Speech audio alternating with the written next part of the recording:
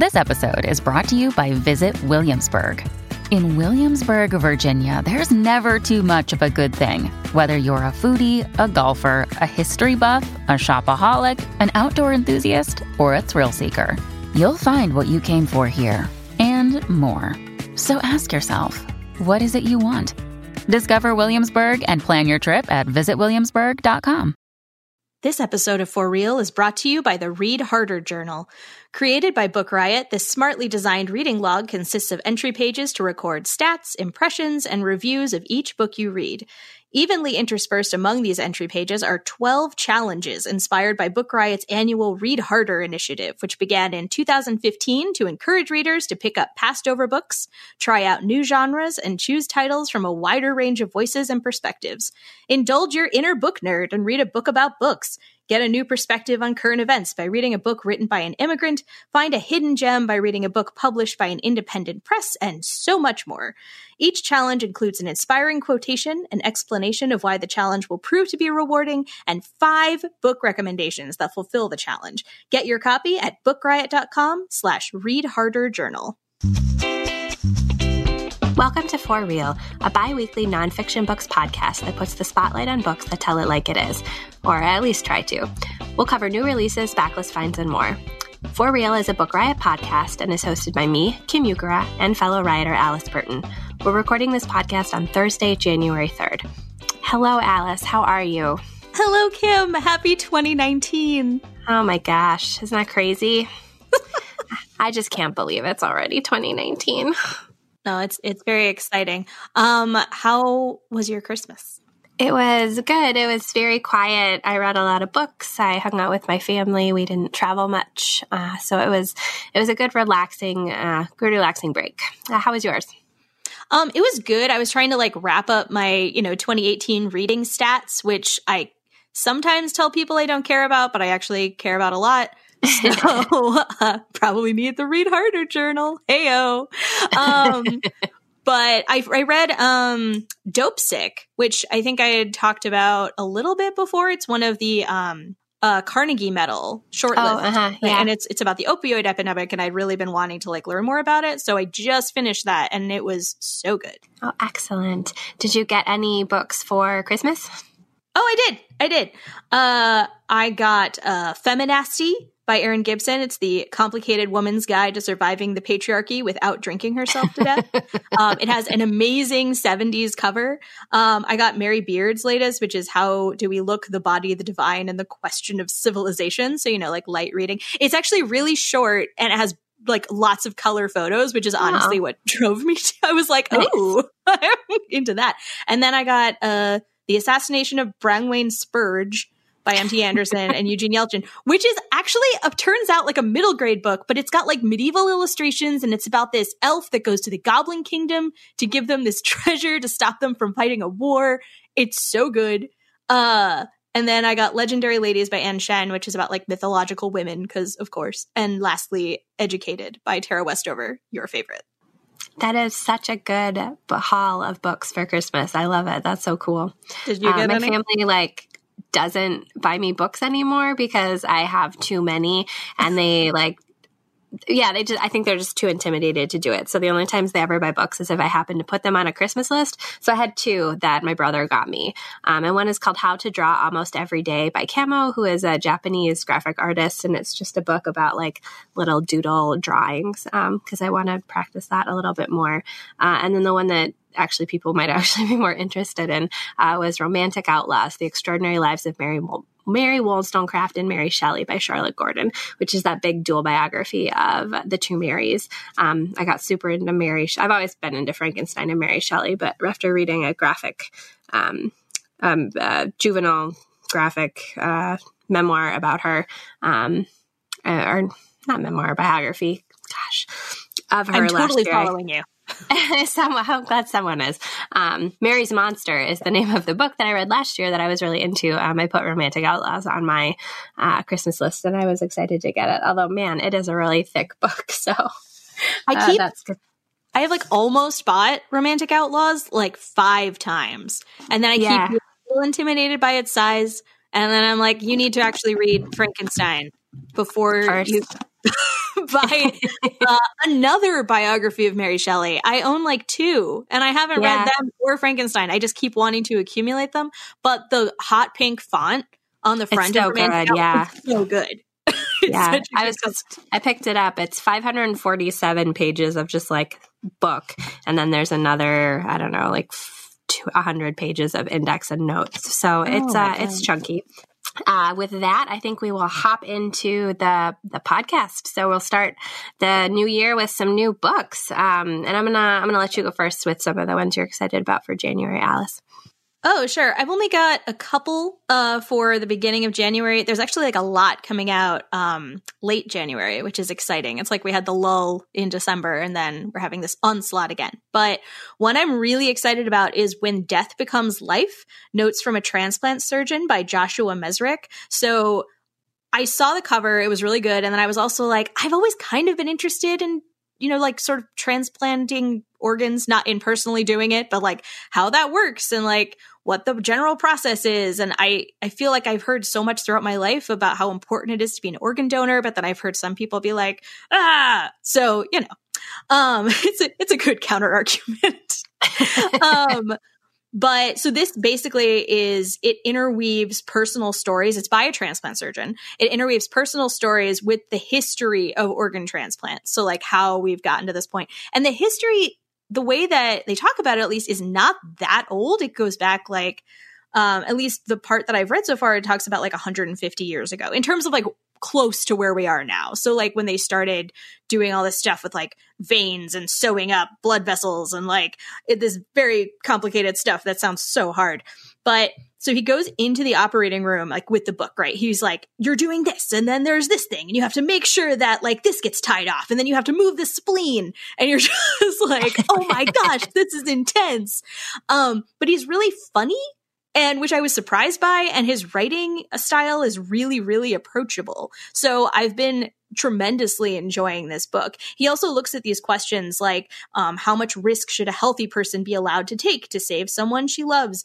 Should a patient suffering from alcoholism receive a healthy liver? And like, what defines death? And what role did organ transplantation play in that definition? So there's like a lot in this book, but again, it's very readable. So that comes out January 22nd from Harper. And again, it is When Death Becomes Life, Notes from a Transplant Surgeon by Joshua Mesrick. That sounds so good. I love memoirs by doctors. I think they're really interesting, especially when you get a doctor who is funny and can write well and really like gives you a peek inside of that. I just think it's super interesting. That sounds really good. So the first book that I'm going to mention is one that I haven't really gotten to like read or anything at all, but the subject and the title just got me really excited. So I'm going to talk about it. So the book is called Trailblazer, a pioneering journalist's fight to make the media look more like America by Dorothy Butler Gillum. And this is a memoir by a Black female journalist looking back on her career and changes in the media landscape over the 50 years that she was a reporter. And so Dorothy Gillum is a journalist. She was the first African-American female reporter at the Washington Post. And I don't know what year that was. I should have looked that up because I'm sure it's not nearly as far back as we wish that it was. But the book talks about her life growing up in the American South, but really before like the civil rights movement had taken place. So I think that is super interesting. Just a person who it's astonishes me almost that we could have people writing today that were alive before civil rights actually happened. I should know that that's a thing, but it surprised me anyway. And then the book is also about how she, as a journalist and a working mom, tried to work to provide opportunities for other people to try and help change what the media looks like so that it reflects more what United States looks like. So I just think this sounds really interesting. I, of course, love memoirs by journalists. I love books written by journalists. And I think this perspective is one that is definitely going to be worth investigating and looking at too. So I think that book is out January 8th, I'm pretty sure. And that is Trailblazer, a pioneering journalist's fight to make the media look more like America by Dorothy Butler Gillum. That sounds so good. Awesome. I have sort of a related book for my next pick, which, although it's more on the academia side, meaning it's extremely on the academia side, but my pick is Thick and Other Essays by Tressie McMillan Cottom. It came out? No, it's coming out December 8th. Oh my gosh, I'm so sorry. Let me just backtrack. Okay, so this is coming out January 8th. We are in a new blessed year from the New Press. So Tressie McMillan Cottom is the award-winning professor and author of Lower Ed. She is a fantastic presence on Twitter. If you don't follow her, you should. So the sort of quote from the New Press is that she is a modern Black American feminist voice waxing poetic on self and society, serving up a healthy portion of clever prose and Southern aphorisms as she covers everything from Saturday Night Live, LinkedIn, and Barbecue Becky to sexual violence, infant mortality, and Trump rallies. Rebecca Traister called her one of America's most bracing thinkers on race, gender, and capitalism of our time. That's enough for me. And the essays that I've read so far in Thick are just like really smart and engaging and just like interesting, which is all I really want from a book. So I just got a copy. I pre-ordered it from Barnes & Noble because she asked people to pre-order her book. And you know what? Honestly, you know how's that thing where people are like, you just have to like ask people to do stuff sometimes. And like, I realize that like every author would probably like you to pre-order their book, but I think a lot of them, I don't hear them say it. So because I follow her on Twitter, she was like, do this, it'll help my thing. I was like, oh, yeah. Great. There you go. There we go. But anyway, the cover's great. I know I always talk about that, but not all covers are great. So we got to highlight that. Again, it is Thick and Other Essays by Tressie McMillan Cottom. Excellent. So my second book is one that I just started reading today, and it is excellent so far. I'm really enjoying it. The book is called Inheritance, a memoir of genealogy, paternity, and love by Dani Shapiro, and it's out January 15th from Knopf. And one of the blurbs on the covers, one of the blurbs calls it a genetic detective story and a meditation on the meaning of parenthood and family. And so the premise of the memoir is that Shapiro, at the behest of her half-sister, submitted her DNA to a website for analysis. I don't know if it was Ancestry or one of those websites. And then she got the DNA test back, and it said that she was only like 50% of the thing that she thought that she should be, like much higher percentage of based on her family history that she knew. So she sent the DNA test back to have it compared with her half sister, and it came back to show that they did not have a parent in common. So basically, the DNA test shows that her father is not really her father at all. Right? Yes. Gasp. And so both of her parents have been dead for quite some time. So she can't even go to ask them, like, what is this about? And so the book is about her coming to terms with this and trying to understand it, and then also trying to kind of figure out the mystery and put together pieces of information that she had heard from her family that at the time kind of didn't mean anything, but now in this new context of not really knowing her biology and her genetic history means something different. And so she's investigating that and also kind of exploring just like, what does it mean when the person that you thought was your family really isn't biologically your family anymore? What do you lose when you don't have that genetic connection to people anymore? And it's so interesting. It's really good. And Dani Shapiro, actually, she's a memoirist that I have been meaning to read for some time because she's written a bunch of memoirs that all have sounded really good. She wrote one, her first one, I think, was called Devotion, which is a book about finding religion and bringing that into her life. And then one that she wrote pretty recently was called Hourglass, which is a book about marriage and memory. Both of those memoirs sounded really good, and I just never got around to reading them. So I'm excited to have this one. And yeah, it's very good so far. So that is Inheritance, a memoir of genealogy, paternity, and love by Dani Shapiro, out January 15th. I'd like to add to our, sort of like, oh, this is a phrase that I will always like about a book. I'd like to add genetic detective story because that's fantastic. Yes. It is, yeah. Oh, and I almost forgot. A book that I am like personally not super interested in just because it's not my jam, but I think other people probably will be interested in is The Truths We Hold, An American Journey by Kamala Harris. This is her political memoir that's out January 8th. And it is described as a book about the core truths that unite us and the long struggle to discern what those truths are and how best to act upon them. And I just like don't really read memoirs by current politicians. I don't find them super interesting, but I know that she's a really interesting person and has a cool story. And so people might be intrigued by that one as well. And that's The Truths We Hold by Kamala Harris. So that is some early January new books. And with that, we will switch gears into our weekly theme, which we have been calling like first as a joke and now I think officially New Year, New You. And that is books about like setting off the new year on a good track and your resolutions and goal setting and that kind of stuff. And I think we both have picked books that have meant something to us or are sort of tied to what we are thinking about for ourselves this year, I would guess. Not to like put words in your mouth, Alice. But the first book that I'm going to talk about is one that I finished reading over my Christmas break that I loved very much. And it's called The Bullet Journal Method by Ryder Carroll. And so if you are a person who is on Instagram or Pinterest a lot, you have probably seen people posting pictures and talking about bullet journaling. It's, I would say, like a trend right now. That's probably fair. It's a big trend. And people put these like very fancy like illustrations of these like elaborate notebook pages that have like doodles and all this other stuff. And that is great for people who do it, but that is not what the core of bullet journaling is. And if you want to find out what the core of bullet journaling actually is, then this book is an excellent one because Ryder Carroll is the guy who sort of came up with the method and put up a video about it and told people how he uses his journal, his notebook to, the bullet journal is it's a method of organizing tasks, thoughts, and plans all in one place. And by doing it, you can, as he describes it, track the past, order the present, and design the future. And so in the book, he talks about why he came up with the idea of bullet journaling in the first place, which has a lot to do with some of his own ADHD and kind of mental health struggles and trying to really like get himself organized that way.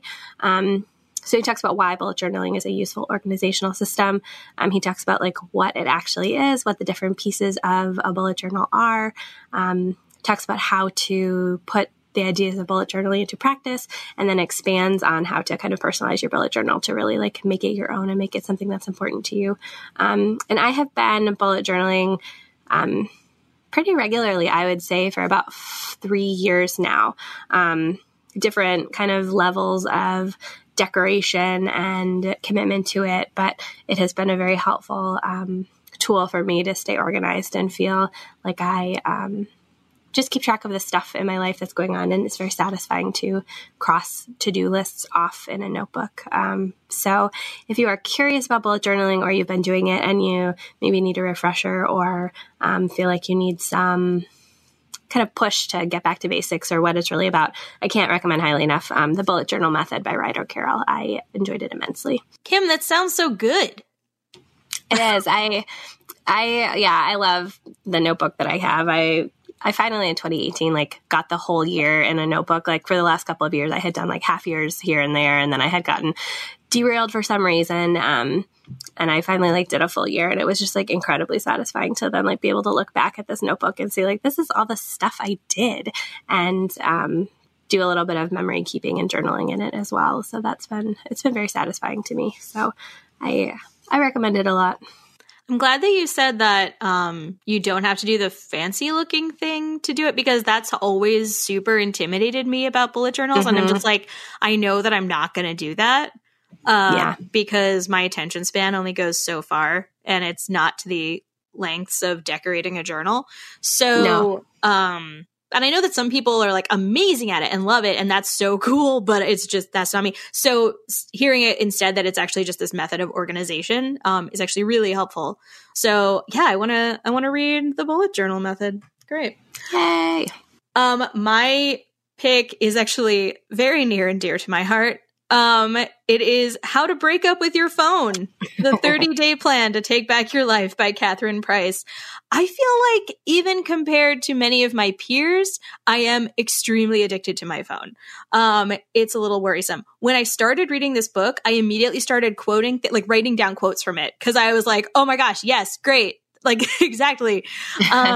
So Catherine Price is saying, like, with our phones, like, we feel busy but ineffective, connected but lonely. And it's like, yeah. And then she said, smartphones have infiltrated our lives so quickly and so thoroughly that we have never stopped to think about what we actually want our relationships with them to look like or what effects these relationships might be having on our lives. Which again, yes. Like, and I think a lot of people kind of feel like I should probably be on my phone less, but also don't really do anything about it.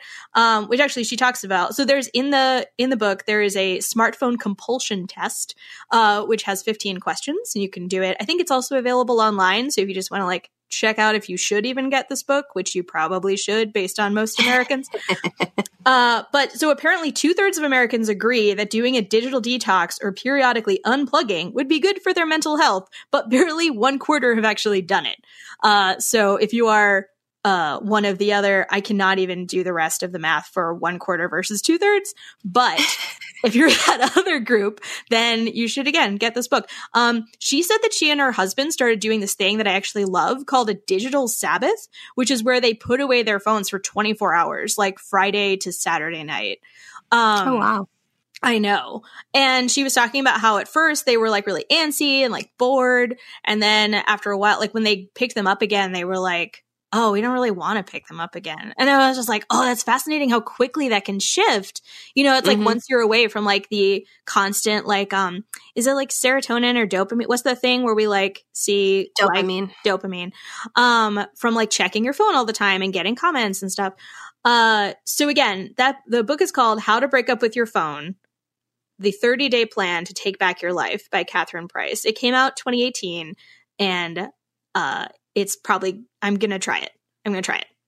I saw that at the library and I almost brought it home and then I didn't. But now I think I should have because that sounds really good. Cool. So the second book I want to suggest is one that I read a couple of years ago, I think maybe 2, because this is going to make me sound like such a big nerd, but I always try to like pick my first books of the year to like set a tone for it. So thinking about like what I'm trying to do in a year and picking a book, particularly a nonfiction kind of like self-help book that fits in with that. And so this was from, I think, 2016 was the year that I read this book. It's called Presence: Bringing Your Boldest Self to Your Biggest Challenges by Amy Cuddy. And this is a book that looks at links between our mind and our bodies and how we can use that connection to be more confident and more centered during particularly challenging moments. And so at the time that this book came out, I think Amy Cuddy was kind of a big deal because she had done this TED Talk about power poses. And basically, like, her research had showed that, like, before you go into, you know, a situation that you're nervous about or whatever, if you, like, do a power pose, like, stand up straight, you know, flex your arms, like, look and act confident in your body, like that translates into your brain and then you go into it more confident than you did. And so she did this TED Talk about power poses and that was what like everybody was talking about. But presence is actually a lot more than just that. So in the context of the book, she describes presence as the state of being attuned to and able to comfortably express our true thoughts, feelings, values, and potential. Our search for presence isn't about finding charisma or extroversion or carefully managing the impression we're making on other people. It's about the honest, powerful connection that we create internally with ourselves. And so the book really dives really deep into that idea of like this powerful connection we create with ourselves and how we feel about ourselves. And so it explores different elements of presence, how you develop personal power and presence, and then how our body language shapes the way we think and feel in different ways. And so it's kind of a book that's like a little bit like Brené Brown, but then also a little bit about like meditation and yoga and some of the things that we get from those practices. And I just thought when I read it, it was super interesting. And I was kind of skeptical about it because I was thinking like the thing with power poses seems kind of dumb. And I was like, I don't know if that's really a thing, whatever. But yeah, just the idea of like being attuned to and comfortably express ourselves. And like, so being able to identify what our thoughts and feelings are and then being comfortable enough in ourselves to identify them and express them to other people. I found that very interesting and helpful for some of the things I was thinking about at that time and kind of ongoing thinking about it. It's just a very kind of helpful book about confidence and yourself and everything like that. And so I liked it a lot. So that book is Presence: Bringing Your Boldest Self to Your Biggest Challenges by Amy Cuddy. I watched her Power Pose TED Talk back in the day. I feel like, and maybe this is wrong, I feel like she walked that back somewhat. Like the actual research for it. That could be totally incorrect. But I will say, so, I do musical theater and opera sometimes. So that, of course, involves auditions and stuff. I have definitely done the Power Pose thing in the bathroom, which has been like, spreading out my arms like as wide out as possible and basically being like, I deserve to take up space. So it's not like Power Pose like Superman. It's very much just like, I can't it's just I deserve to be here and like inhabit a room. And, I think it's more about this whole like self-confident, whatever. I've done it and I think it's fine. No, I think I remember that TED Talk too, that like when you kind of dial it down to a TED Talk, it sort of says one thing, but the research actually says is a little bit not quite as, clear as when you distill it down to like a 15-minute TED Talk. I think I remember that too. But even beyond like the power poses thing, I think there's a lot in the book that's really interesting. So, this book is actually, Presence is on my shelf and I've been meaning to read it for a while, but I always end up going with history books for nonfiction. So I'm so glad we're doing this segment because I'm like, oh gosh, like self-help books are super actually helpful. Surprise, surprise. They can be, which leads us to my other recommendation. Let's even talk about the word recommendation. I feel like, number one, I thought that this book should be talked about because it was a number one bestseller for a while. And my girlfriend read it. She was like, I think she did like the audiobook and she was like, I did it pretty quickly. I don't have an opinion yet. You should read it. So I am reading it. So this is Girl, Wash Your Face. Stop believing the lies about who you are so you can become who you are meant to be. That's the whole subtitle. By Rachel Hollis. It came out last year. Kim has some thoughts on this, but real quick. So Rachel, the copy says, Rachel exposes the 20 lies and misconceptions that too often hold us back from living joyfully and productively, lies we've told ourselves so often we don't even hear them anymore. She unpacks and examines the falsehoods that once left her feeling overwhelmed and unworthy and reveals the specific practical strategies that helped her move past them.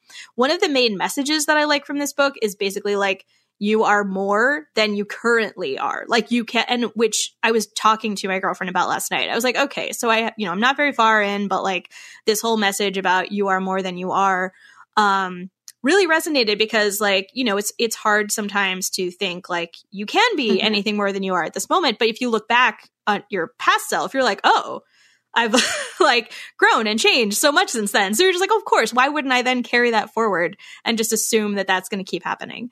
But Kim, what are you finished this whole book. What are your thoughts on it? I did. Yeah. So I think there are parts of it that are very resonant and that are interesting. She has a couple of chapters about, trauma and a trauma that she experienced when she was a teenager and how that trauma has affected her going forward, and the idea of but not allowing that trauma to dictate her life choices that I personally found very resonant. So there's chapters that I really liked that I thought made a lot of sense. The part that I struggled with and why I have not really recommended this to people is because the chapters where she talks about weight and food and exercise, I just thought they were really kind of squicky and not particularly good. It seems to me that she has some issues with has some body image issues that she has not truly dealt with. And so she makes a lot of statements about how if you don't like the way, your weight, just eat less and exercise more and then you'll be fine. And that is the answer. And I don't think that is true for everyone. And that if that is something that is not true for you, her sort of dismissal of people having other body issues that affect their weight and their health. I just felt like those chapters were sort of particularly blind to other people's experiences. And in a way that I found very, just icky. That's the best word I can think of for it. So parts of it super resonant, but like that part just seemed so far off base to me that I have a hard time recommending it to people. But other parts are, I'll be curious to hear what you think when you get done. If maybe I'm overreacting to that in some ways, I'm not really sure, but I didn't like that part of it very much at all. See, I super appreciate you having already read it and being able to say that, because we were talking right before the recording, and I was saying that I did feel like we should talk about this book because it's like January and people are going to be looking at self-help stuff. And this was such a big bestseller that I'm glad that we can talk about sort of like the positives and negatives of it. So yeah, if you're able to just skip those chapters and look at the other parts and get some good from it, that's awesome. It is like a pretty readable book. She's very like folksy. So if you like that sort of thing, then go for it. Otherwise, probably read Presence or the bullet journal method. But yeah, I liked the stuff that you mentioned, liking that, like the idea that like you can be more, like there's no reason you can't like just do it. But just like that doesn't translate necessarily to other parts of lives. But anyway, I'll be curious what other people think. Yeah. And so with that, we're going to switch gears a little bit away from book recommendations specifically, and maybe talk a little bit about our own personal book and reading related resolutions. And I am the one who proposed this segment. And then I asked you if you set any reading resolutions. And I think your response was, I can set some. So I'm curious, like, have you never set like reading goals or resolutions, or do you just not set them at all, or set them in other areas, or like, I'm just curious. I think I have. Okay. So I used to be like a big like TBR, like to be read. Okay. Wait. I always like jump off with assuming people know too much. So real quick, TBR, right, is like books that you have that you've been meaning to read. So it's your like to be read shelf or whatever. That's it's sort of languishing there. So I have a lot of TBR titles and I keep buying more and then getting books from the library and reading those instead. So yes, yeah, it's a problem. So I usually do that, but then I failed so many times that I have felt a little hesitant to continue with that goal. So, but I feel like this was a good push towards examining. I'm not going to say I don't have a TBR goal, but it's a push towards examining like other ways that I could push myself for reading for this year. Yeah, cool. So yeah, I go back and forth on whether I like set reading goals and resolutions or not. I set some for 2018 and I like achieved them and I was very excited. So then I was like, I'm going to set more for 2019. And so I have 3 main like new ones and then 2 that are like ongoing kind of always goals. The 2 ongoing ones are to listen to 12 audiobooks, which is a goal I had for 2018 and I did, and it was awesome. So I want to try and do that again. But since I did it once, it feels like it's not really like a stretch goal. It's just sort of like a reading practice I want to get into. And the other thing I always try and pay attention to, or I've started to pay attention to since I started working for Book Riot, is the diversity in my reading. So I really try to have like about 30 to 40% of the books I read written by people of color. And that can be kind of hard sometimes because nonfiction is super white, especially the like nonfiction I am into. And so I end up with a lot of that in my fiction reading, I think is how I balance that out. But that's kind of an ongoing, just like reading practice I tried to do. The goals that I set that are new for this year are I want to read 12 professional or personal development books. And the reason I picked this one is because 12 is a nice number. You can just pick one per month. But I buy like self-help and professional development books all the time. I have so many of them. And then I like never read them because it's always more fun to read something else, you know? I mean, so they just kind of sit there and languish. And I have a whole stack of them that are like writing, development stuff about creativity, just stuff about like career and life, like all of it. So I'm gonna read 12 of them that are on my shelves this year. The second goal is another like TBR goal. I'm going to try to read 40 books that are on my shelves right now. I have so many books on my shelves right now. It's absolutely just it's ridiculous. So I'm going to try to this year read 40 of them. And I came up with that number actually because I looked at my 2018 books and I figured out how many of them from what I could tell, were books that I read that I had on my shelves before the year started versus books that I bought new or got at the library or whatever. And it was about like 34 or 35-ish, depending on how you count it, and if I counted right. So 40 is a stretch from what I did this year, but it's not totally insane. So that would be pretty cool if I could read 40 books that I own today, and get them, I don't know what, finished and out of my house or something. And then the other goal kind of tied in with that is to only buy books from bookstores. And the reason that this is a goal is because this is one I had for 2018 and I totally failed at, like, so hard. So hard. So yeah, I used to buy a lot of books online because I lived in a town without a bookstore. So the only real way to get books was when I was in a bigger city that had a bookstore, or to buy them online. So I bought a ton of books online then, and I didn't feel too bad about it. But now I live in the Twin Cities, and there are a ton of bookstores. There's a bunch of Barnes and Nobles. There's a lot of independent bookstores, some really, really good ones in the Twin Cities. So I really don't have any reason that I should be buying books online as much as I am. I can go to a bookstore and I can buy them.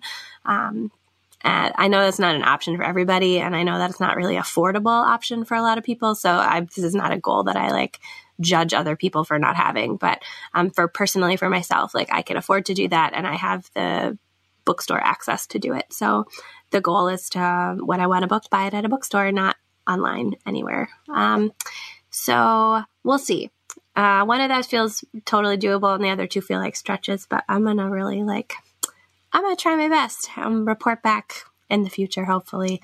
But yeah, you have some funny goals written down that I want to ask you about too. So your turn. Okay. Oh, wait. Okay. I have a quick question though about your bookstore policy for this coming year. Well, first of all, congratulations on 40 books on your TBR goal. That's very intense in my brain. That is a stretch. That is going to be hard. So what if, okay, for example, I have been looking for this book that is not in my library system, and I can't find it locally so far. It is called Lilith the First Eve, Historical and Psychological Aspects of the Dark Feminine by Zygmunt Hurwitz. That's so Alice. And it's because I was watching Chilling Adventures of Sabrina, and it made me really interested in the historical background of this. So, but I can't find it anywhere, so I'm trying not to buy it on Amazon. What is your recommendation then? If you're like, I'm trying not to buy stuff online, but then it's like this weird book that no one has. Well, if that came up for me, I probably would then end up buying it online if I wanted it that badly, because, I mean, if there's no other way to get it, then there's no other way to get it. Have you tried, though, like interlibrary loan? In Minnesota, you can get books from any library in Minnesota, or I think a lot of libraries across the country, through interlibrary loan, if the book is owned by some library somewhere. So that might be an option. I could be wrong. I think that the Chicago Public Library might have like an onerous system for interlibrary loan, but I also could just be making that up in my brain. Okay. So if I was you in that situation, I probably would end up just buying it and counting it as I did my best. Fantastic. I accept that. So my goals that I came up with after you said, let's set reading resolutions for the year, were, okay, so number one, I'm going to try to read 3 self-help books, which the reason that on our podcast sheet I have UGG in parentheses next to it is, I think I have like a 1990s weird, maybe not even 90s, maybe it's older. My parents are old, so I was exposed to a lot of like 1950s media. I think I have some weird hang up about self-help books where I am like judgy about them, but also I think they're genuinely helpful a lot of the time. So I need to just like get past that and try to actually read some. But it's really hard to get past that initial hang up. So I'm going to I'm going to aim for 3, and I'm going to count the How to Break Up with Your Cell Phone book as one. And I'm very excited about finishing it. So that's going to be You're off to a great start. Thank you so much. I also want to finish Martin Chuzzlewit. So my major in college was comparative literature with a focus on 19th century British and French lit. It was very helpful for my current job. So I focused a lot on Dickens, and I have a very love-hate relationship, but I think it veers more towards love, unfortunately. But I also think he is like a dick. So anyway, I've been reading his books chronologically for years. And the problem is I'm in like the unfortunate section where I'm like past Oliver Twist, Nicholas Nickleby, and like whatever. And I'm in the like Barnaby Rudge, Martin Chuzzlewit, Dombey and Son section, which no one likes. So Barnaby Rudge took me a couple years to finally finish because it's awful. And then now I'm reading Martin Chuzzlewit, which is his book where like Dickens went to America and he hated it. And then he came back and he wrote a book where the character goes to America. So, it's taken me a couple years. I need to finally just finish it. I do love parts of it, as with all Dickens, but it's very long and needed to be edited down a lot. So anyway, that's one. And then I want to create a TBR shelf of 9 to 12 books I own and finish them all. That would be amazing if I could finally do that. And then kind of piggybacking off your shopping at bookstores thing, my goal is to shop at Barnes & Noble's website when possible. I have a long-standing love of Barnes & Noble because I used to go to all of their Harry Potter midnight release parties. And I want them to stay in business. I'm also very scared of Amazon sometimes. So I would prefer not to support them as it pertains to books. I think in other regards, they're very helpful sometimes, sure. Especially living in a big city because they do like Prime Now and all that kind of stuff, which I was sick this last week and I used Prime Now to get groceries, which was awesome. But for books, I would rather support like an actual book company, such as Barnes & Noble, which has like really good deals a lot of the time. And if you they have like coupons and I don't know, shop at Barnes & Noble or preferably your local bookstore. But you know, if you're doing online. So those are all of my resolutions. Those are good goals. Thank you for setting some. It'll be fun to maybe revisit them later in the year and see how we do. Mine are big. I don't know if I'll be able to do it or not, but we'll just find out. All right. And so with that, we will conclude the podcast as we usually do by talking about the books that we are reading right now at this very moment. And I'm going to let you go first, Alice. Oh, fantastic. So I am currently reading Zealot, The Life and Times of Jesus of Nazareth by Reza Aslan. You might remember that like he got famous because there was this Fox News interview that was extremely racist and terrible about this book that was basically like, you're a Muslim, how are you writing about Jesus? Oh God. Oh yeah, if you weren't aware of it, it's terrible. So I decided to finally read it because I am a pretty liberal Christian, but I'm still a Christian. I went to this Christian high school, and that was a large part of my life in my teens. And I feel like in terms of actual scholarly research or just knowledge about the Bible, I've fallen off a lot. So I guess that's another 2019 resolution, is I would like to learn more about background stuff. So I decided to pick this up because it was pretty easy and had been talked about a lot. That being said, so it is really interesting in terms of giving you background on first century life in Palestine. I did not know a lot of the sort of context for like what the cities were nearby, sort of like for Nazareth, and what the political climate was like and what happened after Jesus's death. And like, that's all been fascinating. That being said, read the book with a grain of salt because I did some research about sort of responses to the book, which I think you always have to do, especially with this kind of subject matter. And I read some really reasonable scholarly sort of responses saying basically that he represents himself as basically his academic background is not quite what he says it is, or at least the way that he's sort of presenting it. And he takes some sources as like definite fact, which apparently most scholars in the actual field are like, no. So yeah, like he talks about Josephus and he's like, well, Josephus says this, so this was the actual thing. And scholars are like, Josephus had his own agenda. So I think basically like some of the conclusions he makes are a little too much. But again, he does he's a professor of like creative writing. So he does a very good job of like making it very readable and fun.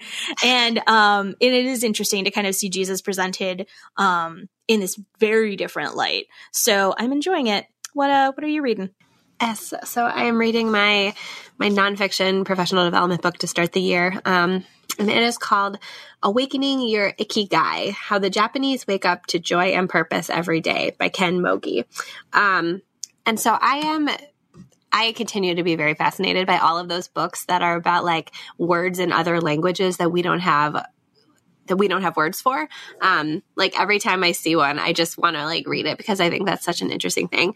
And so this is one I got last year that I didn't read, but that is about, finding purpose and making the most out of every day. So it looks at this Japanese concept, which focuses on, ways of becoming your authentic self by starting small, focusing on details, by releasing yourself and accepting who you are, by finding harmony and sustainability, by relying on other people, finding joy in little things, and being in the here and now. And so it's just kind of all about that and how the Japanese embody this idea and ways that you can embody it in your own life and stuff like that. So it's not super practical. Like it's a lot of storytelling and examples and stuff like that. But it's just a slim little book, and it's kind of helping set the year off in a way that I'm finding very helpful. So it's just kind of a little self-development book, I guess. Not super,